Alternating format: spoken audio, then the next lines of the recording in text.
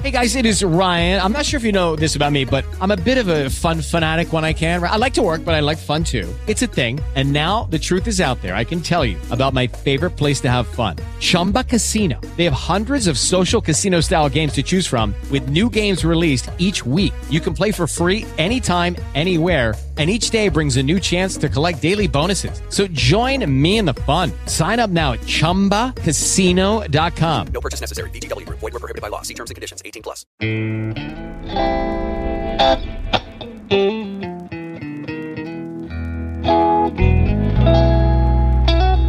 From NBI Studios, this is Truth and Justice, a crowdsourced investigation in real time. I'm Bob Roth.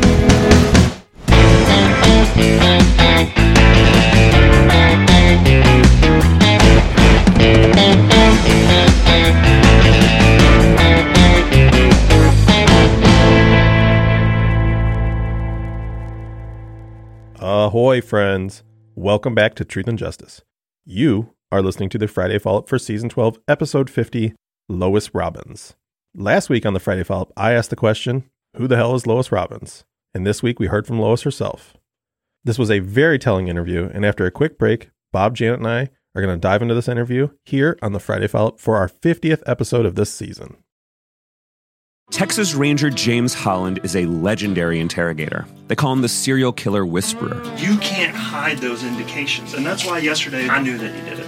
But now, shocking interrogation tapes reveal how the super cop really operates. And that's why they asked me to come in, because I'm special. From Something Else, The Marshall Project, and Sony Music Entertainment, this is Smokescreen. Just say you're sorry. Listen and follow on Apple Podcasts, Spotify, Amazon Music, Stitcher, or wherever you get your podcasts. Say goodbye to the dish and hello to Sky Stream, the new way to get Sky over Wi-Fi. So you can get unmissable Sky shows like The Last of Us and Succession, as well as Netflix and Discovery Plus, and loads more, all in one subscription for £26 a month. Oh, and next day delivery with no upfront fee. Sky Stream. TV simplified. Head to sky.com. Requires Sky Stream and broadband minimum speed 10 megabits per second, 18-month minimum term. Cut-off times apply for next day delivery. Excludes bank holiday. 18 plus. Terms apply. All right, what's up, everybody? I know that you didn't know I was gone because we didn't miss an episode, but I just got back from my assignment. Happy to be back in the studio here with Zach and Janet on the Zoom, and we're here to talk about the Lois Robbins interview and the content that I had out before that. So first things first, did you? Because I had a kind of visceral reaction to this interview when I heard it, and especially because I've met Lois, I've interviewed Lois personally. And I've heard like her side of how all of this went down. I mean, I'll start with Zach. Zach, what did you think of the interview? There was a lot there. It was a lot to digest. I'm happy that we got to hear it all, and I'm happy you reached out to Lois the way you said you did, and she gave her blessing to actually play the interview. But the thing that jumped out to me is it's two interviewers. Am I correct? Yes, that are throughout the interview. Vargas and Bodmer, and I believe it's when Bodmer jumps in later in the interview. I mean, just absolutely made me sick to my stomach immediately. The attitude he has, the way he jumps in, the way he continues to push, the fact that he showed her the photo. I don't think this is necessary for her. You know, and there's so much there that really was upsetting. Literally says no one should have to see that. You're right. So why did you show it to her? Yeah, we had a lot of reaction from that from the listeners. And then the little snippet at the end, I mean, I'm sure we have a lot of this too, but the little snippet at the end when they're like done recording, but they continue to record, and his attitude, I mean, it was very disheartening to hear. Well, I know we're going to get probably into some of that stuff, so I'll wait. But Janet, what were your thoughts? I got to be honest with you. I'm going to use someone else's comment to tell you how I felt about the episode. That's how much I loved the comments that we got from our follow-up today. From Facebook. I'm just going to say, Bridget, but I love the spelling of Bridget's name, says, big respect for Lois for standing up for herself, her friend's privacy, I'm not giving you her cell phone number, and asking relevant questions. She did not seem intimidated, but maintained a respectful tone. She answered their questions fully and stayed true to people she called friends. I'm impressed with her clear boundaries and her honest ownership. Only her business. I couldn't agree more. Obviously, that's not a response to the entirety of the interview and what I thought about the interviewers, but I want to give a huge shout out to Lois as well. I thought she handled that interview supremely well, considering what was being thrown at her from the very beginning.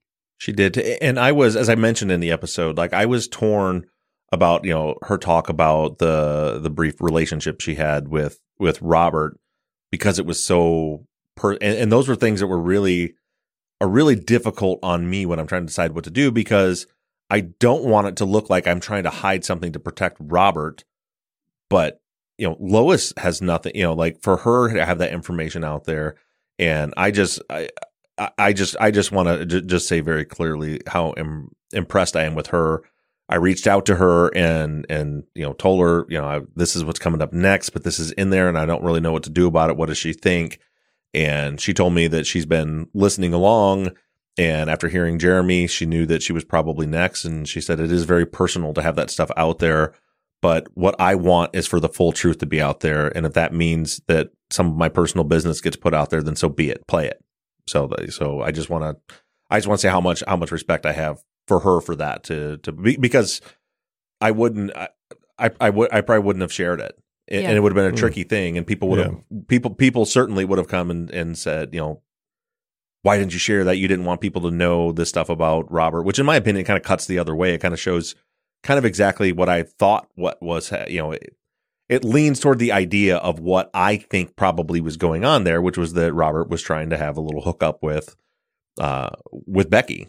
Maybe. And that kind of supports that. And I don't know if that's Maybe true not. or not, but that's the kind of the way that I see things kind of shaken out. That's why, once Christian was going, kind of the things got kind of foiled and they didn't go that route. But anyway, big respect to Lois. And I get why she felt, she uses the term that their apartment was raided, because it sounds like the search warrant was executed without them being there. And it sounds like they came home. The way she explained it is they came home to the apartment a mess, which would make it feel like your home got raided. Yeah. Absolutely. I mean, more so than, typically when you hear about a search warrant being executed, there's people there, they know what's going on. But if you just come home and your apartment's flipped and there's a note on the table, you definitely feel like it's been raided. Yeah. Well, I know people who have had search warrants issued, and they also felt like it was they were being raided while they were there. So it depends on the conduct of the police. I think it's probably a terrifying experience.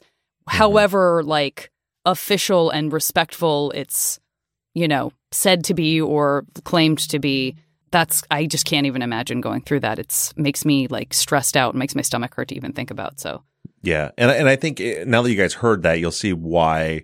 I'm sure you saw why when I said last week that I'm pretty sure Jeremy in his first call did overhear something. And I think the word raided is probably some of the reason. When I heard Lois saying that, I'm like, well, she probably did have that conversation and he overheard it, which makes sense, because it's a particular choice of words. Well, and the idea that he knew that it was pertaining to that murder, doesn't seem alarming to me either, because what else do they have going on in their lives? If Christian is a roommate there and that is going on and their house has a search warrant issued on it, then you would know what it's going on. It's not like they just magically were selling drugs and no one knew about it. Clearly it's about this case. Yeah. All right. With that, let's go ahead and get into the questions. Great. I'm going to start with Sandy, another kind of overview, some different thoughts about the interview.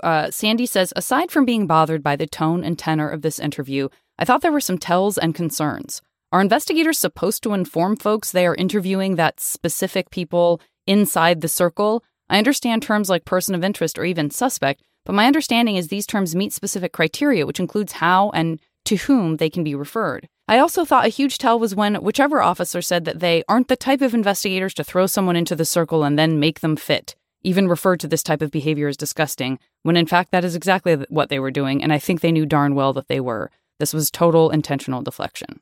Yeah, I mean, in general, my opinion of the interview techniques here are terrible. This is the stuff how wrongful convictions happen. I'm going to try to avoid referencing the entire episode back to the Anand Sayed case, but it's the same thing, right? So they've decided somebody's guilty, and then they go interview people and intentionally put in their minds that someone is guilty while interviewing them. It's a terrible tactic to get to the truth. And there was their bias. Someone in the YouTube chat said, I learned more about Bodmer and Vargas as investigators during this episode than he did anything about Robert or Christian.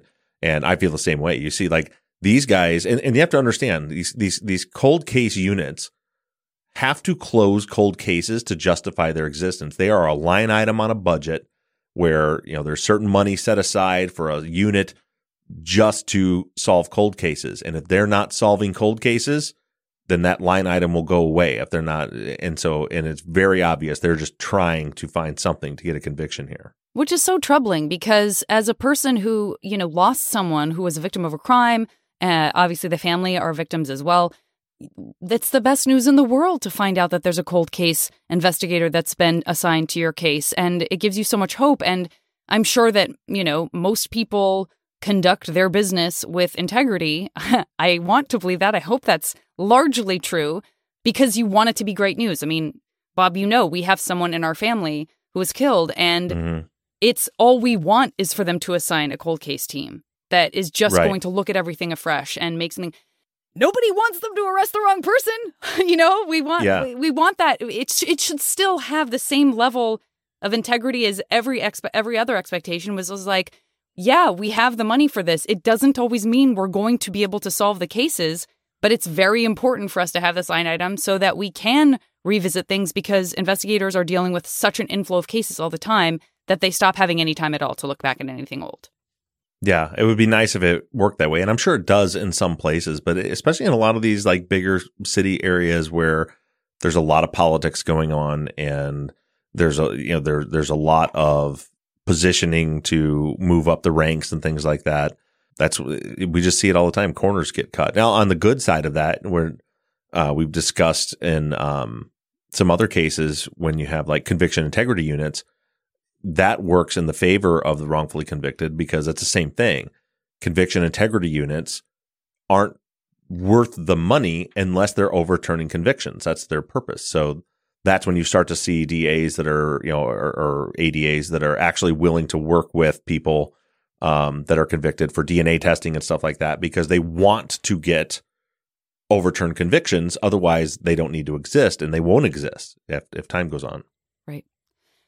Okay, next I want to say, this is a quick question from Shelley. I caught this morning as I was getting ready, so it's a little out of order. But Shelley says, not necessarily related to this specific episode, but just a general question. With all the various players in this case and their ties to local law enforcement, did the defense ever try to get the trial moved to a different jurisdiction? I don't know if we've ever talked about that, have we? I believe, yes. I've had this discussion with family members of the defendants. I better get back to you because my memory is telling me, yes, they wanted to move it and they weren't able to. I think it was moved like courtrooms, like it was like in La Quinta instead of being in Riverside or something like that. I don't remember exactly how all that shook out, but I believe there was a request to move it. Okay. So let's talk a little bit about this idea of Lois being lied to about some kind of identity theft, which is you mentioned at the beginning. I don't know if you have more information on that. Anna says, did I hear correctly? The police told Lois her identity had been stolen to get her into the station? Why lie to ask her to come in? It was because they were monitoring the phones and they were hoping that someone would slip up. Like Lynn had the same question. Why? I don't know. And she mentioned that to me in the interview I did with her. And then in the transcript of the phone call where she called Christian afterwards, she mentioned, she's like, yeah, they told me that I was like a victim of identity theft, or it could have maybe had been like she was, or she thought she was. I don't know. And she had called the police about it, but she says that when I got there, they told me you're not a victim, but we want to talk to you about something else. And then they took her to an interrogation room and had this. I don't know why they did that instead of just asking her to come in and talk about this case. Maybe it's because they didn't want her to call Jackie and Christian to find out what's going on or to get an attorney. So maybe that's all I could think of, is that it was easier for them once they had her there and she was isolated, then to take her in to do the interview. Okay. Yeah, because Angie was like, did we miss the part where they explained that hadn't actually happened? Because that wasn't in the recording that we heard. Right. Okay. With the Lucky Land Slots, you can get lucky just about anywhere. This is your captain speaking. We've got clear runway and the weather's fine, but we're just going to circle up here a while and get lucky. No, nothing like that. It's just these cash prizes add up quick. So I suggest you sit back, keep your tray table upright, and start getting lucky. Play for free at LuckyLandSlots.com. Are you feeling lucky? No purchase necessary. Void where prohibited by law. 18+ terms and conditions apply. See website for details. Hello, it is Ryan, and I was on a flight the other day playing one of my favorite social spin slot games on ChumbaCasino.com. I looked over at the person sitting next to me, and you know what they were doing?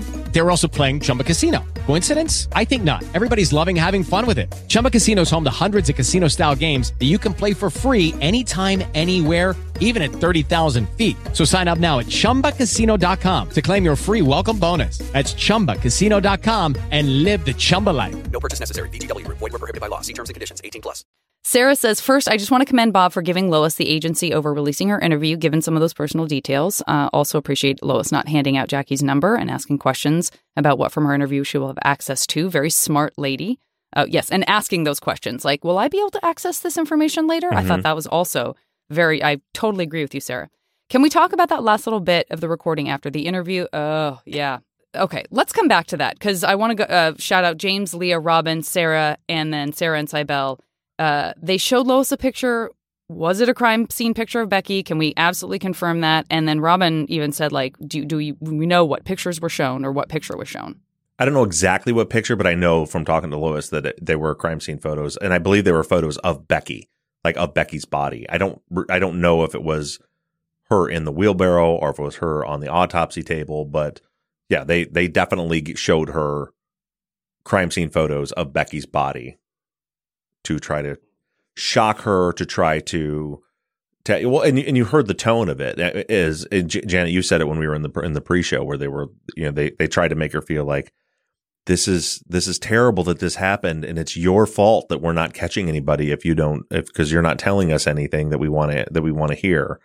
And they use that tactic. And like I said, I believe it was Bodmer's voice I heard who said, like, no one should have to see pictures like that. And all I could think is, yeah, no shit. No one should. So why did you do that?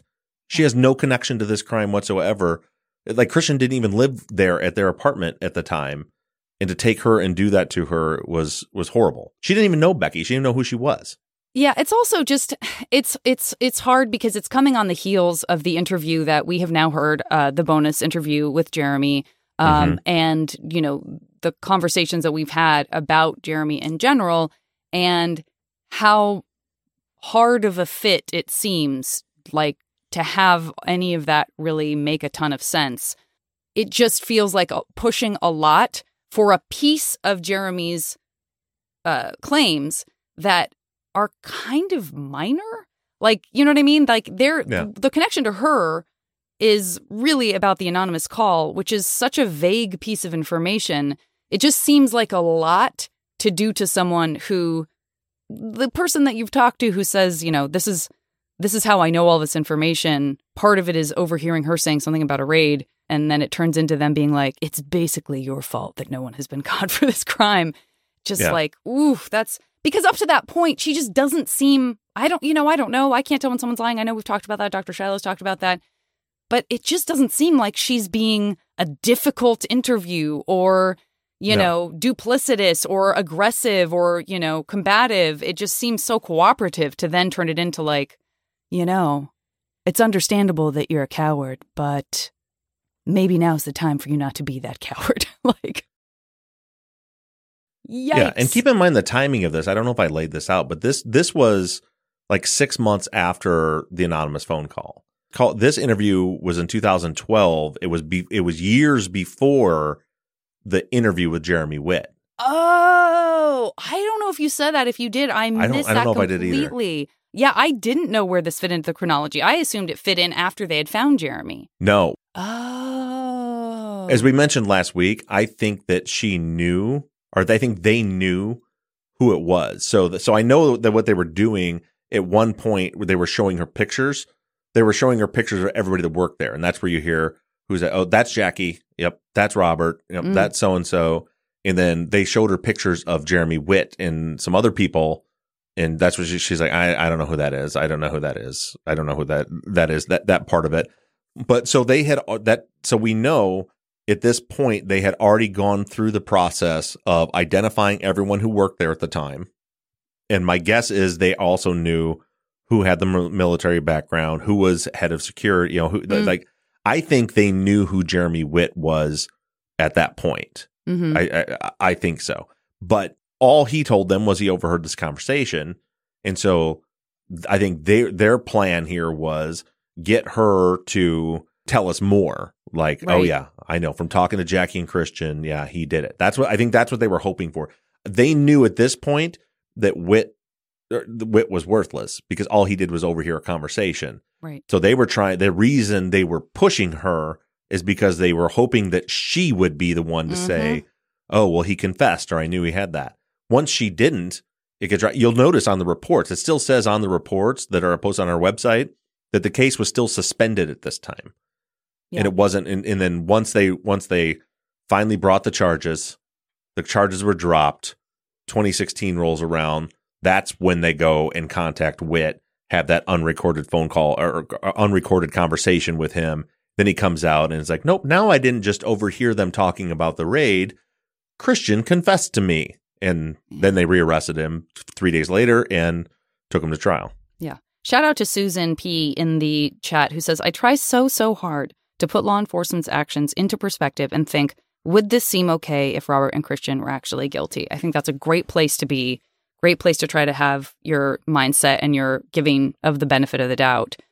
It's still a hard lesson. Yeah. And to me, the answer is no. Like they're trying to invoke an emotional response to get somebody to say what they want them to say. And that's not the way that you interview people. Yeah. Well, especially so far outside on the outskirts of this group of people too. I mean, this is not even a secondary witness. This is a tertiary witness that's just way out there that they're trying to get something out of. It's a little alarming. And on that note, somebody earlier in the chat said something like, I think we're wasting our time with these teenagers. We need to move on. I just want you guys to know, like, we're right now we're addressing every element of the state's case, and we are almost done with it. We are almost done with the state's case. So we're not focusing on teenagers right now because I think the teenagers are relevant. We're focusing on them because that's what was used to convict Robert and Christian at trial. Oh, yeah. I took that YouTube comment to mean it just reinforces how much they were focusing on the teenagers and continue to try to like get blood from a stone, so to speak. Yeah. So let's go back to what Sarah was also talking about with this last little bit of the recording after the interview, the attitude there. And what does it matter whether or not Christian was shot by friendly fire? He was shot in combat regardless of where the bullet came from. So let's talk about I'm sure many of us had that same reaction of, wow, we're really listening to a lot of scratching and scuffle here. This better pay off. Why is Bob playing this? Why is Bob playing all of this stuff that he usually cuts out and says is, annoying and not worth listening to? And then we hear this little bit of stuff at the end. Bob, can you recap that for us and then talk about your feelings about it? Yeah, you're exactly right. I decided to let you guys suffer through it because I wanted you to hear that attitude from Bodmer. And there's a couple things because you hear it with Jeremy Whit too. I think, some people are like, what's Whit's motivation? I think part of his motivation is I think that Whit is a narcissist and he doesn't like that Christian's being held up as a hero and he's not. And I think that plays into his irritation with Christian. I think, and Bodmer is also an Army vet, by the way, from what I picked up from context, which is the same as Christian. To me, Bodmer is trying to justify his bad behavior. Is what I hear when he's saying that stuff, because this is a fellow Army vet. He is pulling some bullshit to try to close this case. I think he probably feels a little guilty about that. And so he's trying to me, it sounds like he's trying to justify. He's like, he was shot, but it could have been friendly fire. It's probably nothing. It was probably no big deal. He's not a hero or anything. Like, we shouldn't feel bad about doing this to this guy because he's not a hero. It was probably just friendly fire. Nicole in the chat says exactly that they didn't want to paint him, their bad guy, as a hero. Right. And again, that was not meant for other people's ears. Right. So it wasn't even like they didn't want to paint him to the rest of the world as a bad guy. I think in his own mind, he couldn't reconcile his, and I don't know if Shiloh is still in the chat, but if she is, I'm curious what she has to say about this. But to me, it was like he couldn't reconcile in his mind that he's trying so hard to pin this crime on this guy, while he's also a war hero in the same branch of the service he was in. So he's like trying. It seems to me he's trying to explain that away. Does that make sense? Mm-hmm. Soledad in the chat says, is Bodmer the same as Sergeant Major Ryan T. Bodmer? He was PSYOPs. I don't know. Could be. I mean, it is Ryan Bodmer, so it very well could be. Interesting. The moment where, we wear body mics on doing TV stuff. And by the way, I want to say right now, this is the saddest comparison to Erica's smarts about DNA that I'm like, Yeah. I have something Here's your to expertise. offer. As an actress, we wear body mics. But that just felt so familiar to me because they keep the mics on and you forget you're wearing a mic.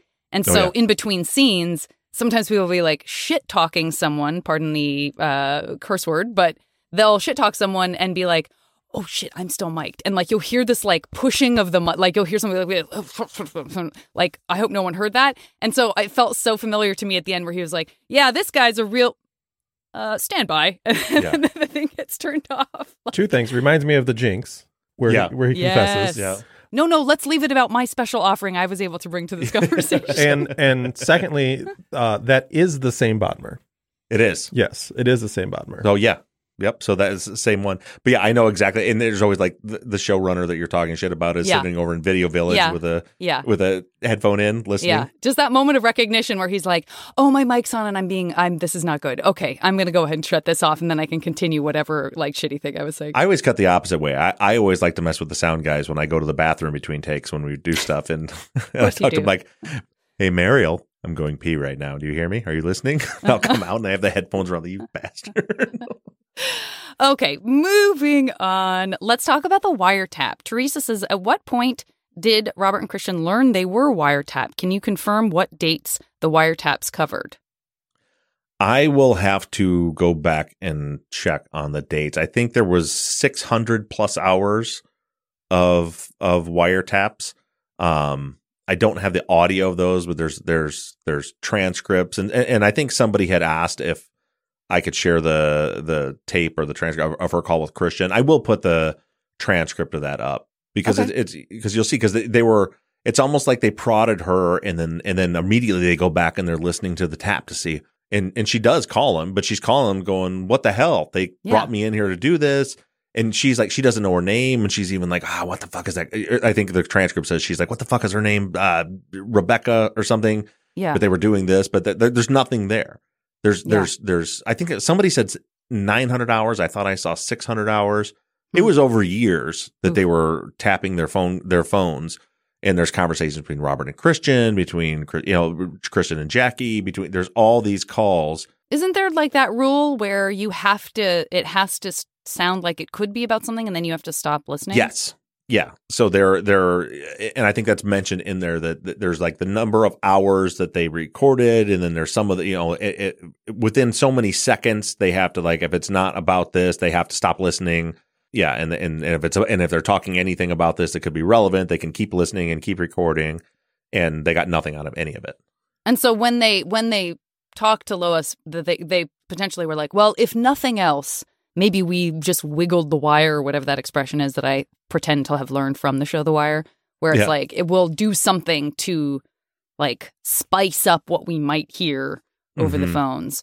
Okay, got it. Yeah, Matt had asked about hearing the audio or reading the transcript from between Lois and Christian.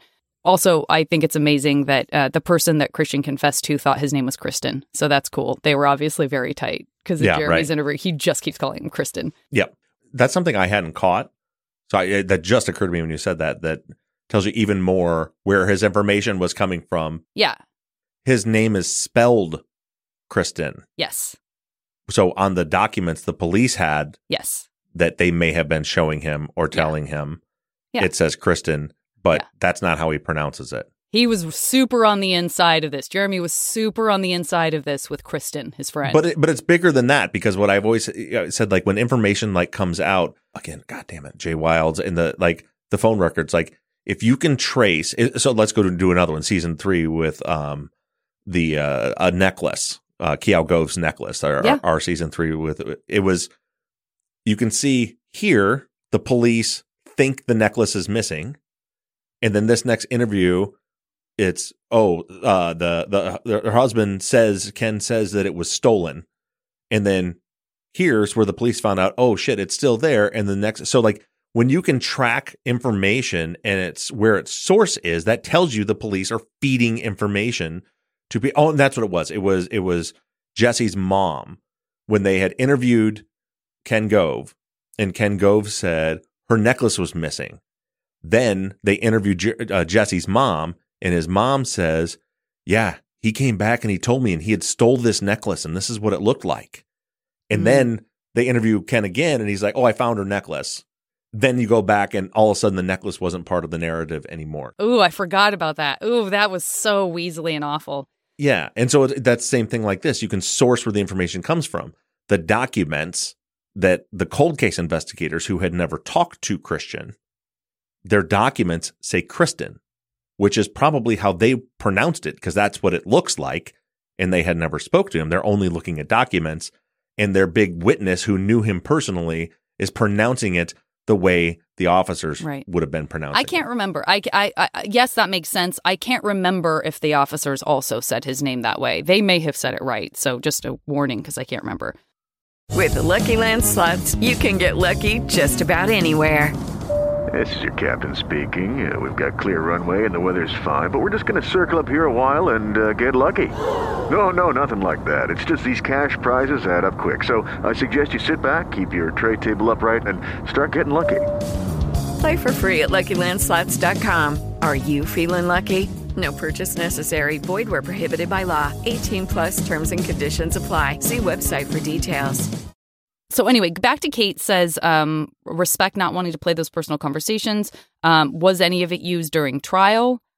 Even referred to in opening or closing statements? Anything like that? Of Lois's interview? Mm-hmm. No, because there's nothing there. Got it. And none of the wiretap calls. There's nothing there that was used in trial. No. Yeah. Kate also asks, are you going to provide or play or read the opening and closing statements just to give the jury's context for their ruling? Yeah, when we wrap things up, and I should say, like, we're getting close. I don't mean close like next week, but we're getting closer to the end of this because we're getting to, there's one more element of the state's case that we need to cover that I probably won't cover this year. As you guys know, I was out of town. I just got back into town. It's Wednesday. So I think there's another element of the state's case that wasn't used at trial. We'll probably do this week just so I can get that out and then because I need to do some research for the other one. So we got a couple more elements of the state's case to cover. We've got some alternate suspects that we need to cover. And then, I'm going to go through the opening closing statements. I have invited, as we do every season, someone who believes they're guilty to come on and have a discussion so everybody can hear that. I don't want to call it a debate, but hear that discussion between the two, to hear kind of both perspectives of it. And then we'll be wrapping things up. You know, we've found a lot of stuff that we've turned over to the attorneys to work on the case. So that stuff, yes, I will get to, but also just to give you a heads up that the season is approaching its end. Okay. I don't know how I feel about that. That's hard in a way. It always is at the end of the season, because when you get to the point, for me, it's always very difficult to where I get so attached to the case and so connected to the file, and I spend every single day reading in this file and working on it. Yeah. And then you get to the point where you're like, okay, well, where can we still put out useful episodes and information on it, and when is it time to pass the baton off to the attorneys and move to the next one? And that's always difficult for me at the end of when we start approaching the end of every season. Yeah. Okay. Danielle says, related to Jeremy Witt's statement, what was the actual timeline with respect to the search warrant being executed on Lois, Jackie, and Christian's apartment and Christian leaving for the military? It was about 6 months. The date off the top, it was in the fall of 2007 when the search warrant was. It might have been September or October. Someone in the chat might tell us exactly when, but it was in the fall of 2007. And he left for boot camp. If we go back to his letters, it was like, I think end of February 2008 is when he left. So it wasn't as Witt said in his initial call that it was. I overheard the conversation. The search had just happened, and 2 weeks later he was gone. That's not true. It was months later. Well, that conversation, the Jeremy bonus interview was. I mean, it's a very interesting listen, and we obviously didn't talk much about it last week, but boy, it feels like, just like you said, like they're trying so hard to make things fit. And they keep having to backpedal on stuff because, at some point, Jeremy's like, yeah, this happened, then this happened. Then, of course, I quit right after that. So blah, blah, blah. And then as they're trying to tease out and like really figure out timing and stuff, like Bodmer has to be like, so, I mean, if you quit in April, probably that thing you said about you quit right afterwards, like that's probably not going to work because that doesn't make sense with when Christian left. So like there's just a lot of like, it's okay if you don't remember. It's okay if you don't remember. It would help me if it was around this time. So it's not helpful. You know what I mean? It just feels like there's very much a feeling of trying to fit a square peg into a round hole during that. Amy asked in the chat if this is the first time we've had a case so soon after conviction. The soonest one we had was Sandy Melgar's. We were like, Sandy hadn't even filed her direct appeal yet. But this is other than that, yeah. Usually we're dealing with someone that's been in for a very long time, and they had already maybe taken a shot at habeas, and we're trying to find new evidence. In this case, they're still working on their initial habeas, their proverbial bite at the apple right now. So it's the timing of this is great for us to be going through and finding all this information. Okay. And Teresa said it was October 7th, 2007 when the search happened. Thanks, Teresa. Okay. Yeah. Thanks, Teresa. Same Teresa. We love you, Teresa. Did the defense hear the anonymous call from Jeremy Witt? Curious if there was any questions about why his story morphed. Yeah, they heard it, and they if you look in the pretrial hearing, the transcript that's posted, the one that was read into the trial, you hear they're trying to cross-examine him about that. So yeah, they were trying to shoot holes in it, and you heard that in the interview. It's funny because Bodmer in that interview uses his words. So, for example, he says that like he didn't want to put all his cards on the table. And he tries in the manner which, like you were just discussing, Janet, where Bodmer's like, well, and Jeremy, in that first, when you in that call, you didn't tell us about the confession because, well, you said right then you didn't want to put all your cards on the table, right? And he's like, yeah, exactly. I didn't want to put all my cards on the table. But when you go read the transcript, it's not what he said at all. He said Christian didn't tell him about what happened because he thought Christian didn't want to put all his cards on the table. But then they used that piece and twisted it around to where it was Jeremy. So that's why, that's how they tried to explain it away. Well, yeah, I knew it then, but I didn't want to put all my cards on the table. But when you read the transcript, that's not what he said. He very specifically said Christian gave him no more information because he thinks Christian didn't want to put all his cards on the table. Yeah, well, they used it. Mary Elizabeth wants to know if we'll hear more from Lois, and Teresa wants to know if Lois testified at the trial. She did not testify at the trial. I've got a bunch of interviews that I'm trying to decide when to play, and I may put them out as bonus episodes. I talked about this months ago. When I first started the case, my first trip to California, as I was getting the case files, the first thing that I did is I went and interviewed a bunch of the defendants' family members that, had been affected by all this stuff. You heard Jana, who's Christian's mother. You heard that interview. And a lot of them, they're very emotional as they talk about everything they were going through. But then I decided, well, I don't want to sway anybody or bias anybody by hearing that stuff up front. So I still have those. And the interview I did with Lois and Jackie together when they talk about their whole experience. So at some point I want to get those out to you guys so you'll hear more from Lois. I'm just not sure when or how to put it. And it kind of goes back to, too, when I'm trying to decide when to wrap the season up. I don't want to just start. I don't ever want to get to the point where we're putting out content for the sake of putting out content. If it's not going to move the case forward, then I don't want to waste everybody's time on it. And these are things that are not going to move the case forward, but they're also stuff I want you to hear. So I may put them out as like bonuses and stuff like that. Well, whatever you do, I hope you do. I mean, to me, that is still really important. Whether it moves the case directly forward or not, you also have, tens of thousands of listeners, more than that, who have all spent a year on this and who are invested as well and want to hear from people who are affected by it and the people who are still fighting this fight. So I think we'll all be very happy for you to share anything like that. Yeah. And you could probably guess who, Janet, but I have a particular person in mind that I have not interviewed yet that I want to interview to close out the season, who I think very perfectly captures what all of you, the listeners, the work you've done means to them and what you've done for their family by helping and being a part of this along the way. So that for sure will be coming at the end of the season. Cool. Teresa said, did these cold case or new investigators uncover and pursue any new line of inquiry when they picked up the case? Jeremy Witt. That was it. And there's the one other element that I'm going to cover probably next week, but it's still very far removed from anything actual, resembling actual evidence. But yeah, the only thing that changed from 2006 to the 2014 arrest and the drop in the charges, the only thing that changed was they got Jeremy Witt to say that he overheard a confession. That was it. That was the only new evidence they found. Which was a big deal. Yeah. They got convicted. Yeah. So, and there's people that have said, like, I don't think the jury really thought about it really, but it's like, well, they convicted him with no evidence. So it must have meant something to him. Yeah. Megan says, did Bodmer know Ron Friedley? I don't know. I don't know that. I would assume yes, because they both worked at the sheriff's department at the same time. But I don't know specifically if they knew each other. That's all I got. There was some other great stuff, but I think we sort of touched on it already. Zach, do you have anything you want to add? No, I don't think so. Okay. Well, then we'll go ahead and wrap it up there. So I think I just got back into town and I'm trying to wrap my brain around continuing forward. I think what I'm going to do for this week is, because there's been a lot of talk about it as certain people have kind of grasping at straws for something that's left to make Robert and Christian look guilty.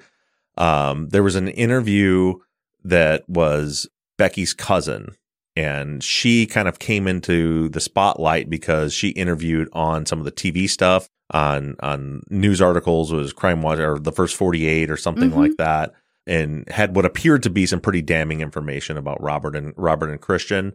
It was not used at trial for good reason, but that's something that I can get together because I have 24 hours to get this thing together. So I think we'll put that out for this week. And then next week, we're going to cover the last element of the state's case that was used at trial against Robert and Christian. So that's all that we have coming up in these next couple of weeks. Thanks everybody for listening and staying engaged. And believe me, the work that you guys all, for those of you that are out there, which are tens of thousands of you that have committed to actually looking at this case and trying to find the truth and have spent the time digging through and reading the documents, it is more meaningful than you can ever realize, not only to the three of us sitting here, but particularly to the families and the defendants. It means a lot. And I just want to remind you all of how appreciative we are and how proud I am to be a part of this group of all of you that are doing this work. And we're going to continue doing this work. I'm not going to share it yet, but season 13 is going to be super interesting, and we're going to need all of your help. And that's going to be coming once season 12 is over. I'm rambling a little bit. I didn't plan on talking about any of this. I just reading the YouTube. I was just reading the YouTube chat, and I just thought, man, there's so many good people that are helping, and it just makes me so happy. Great questions and to see the thoughts people that are so engaged and trying to help. So it's phenomenal. With that being said, now we will end the show, and we'll talk to you guys next week. Bye, guys. Thanks, everybody.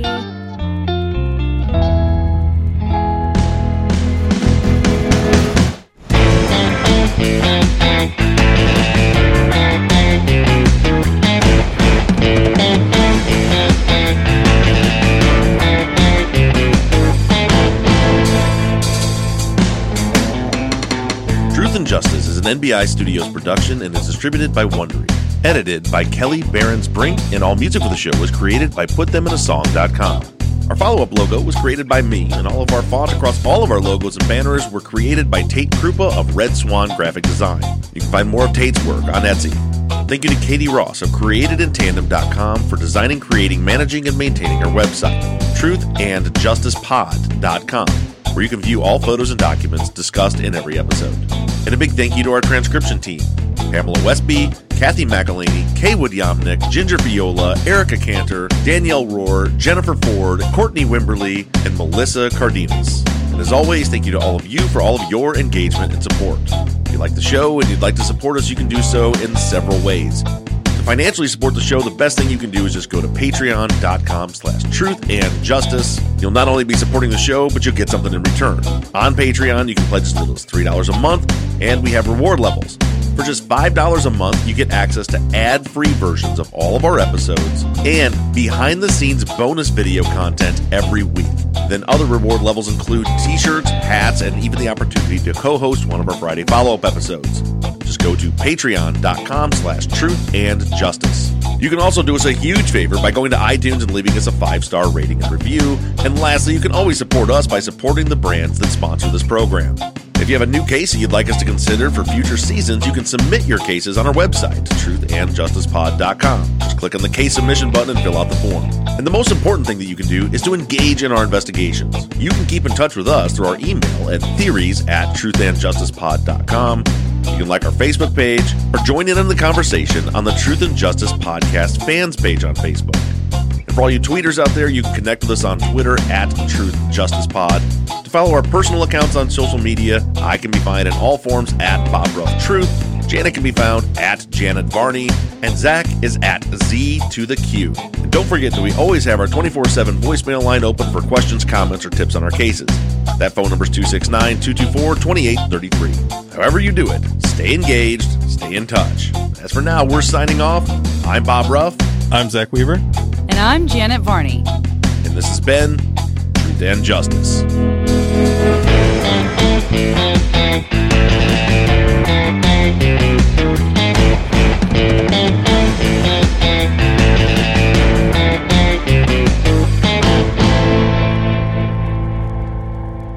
I started collecting Pez. Bingo. I forgot to tell everybody that I'm collecting Pez. I hate politics. God damn it. Why are you always right? It's like all jacuzzis are hot tubs, but not all hot tubs Shriners are Masons, Huh. but not all Masons are Shriners. Okay. We don't talk about that. We don't talk about Fight Club. That's the first for the Fight Club. Don't talk about Fight Club. Everything we have involves a compass and some other math tools. Meet me. Yeah. Yeah. And they got a dude that wears a hat with elk horns on it. Mm-hmm.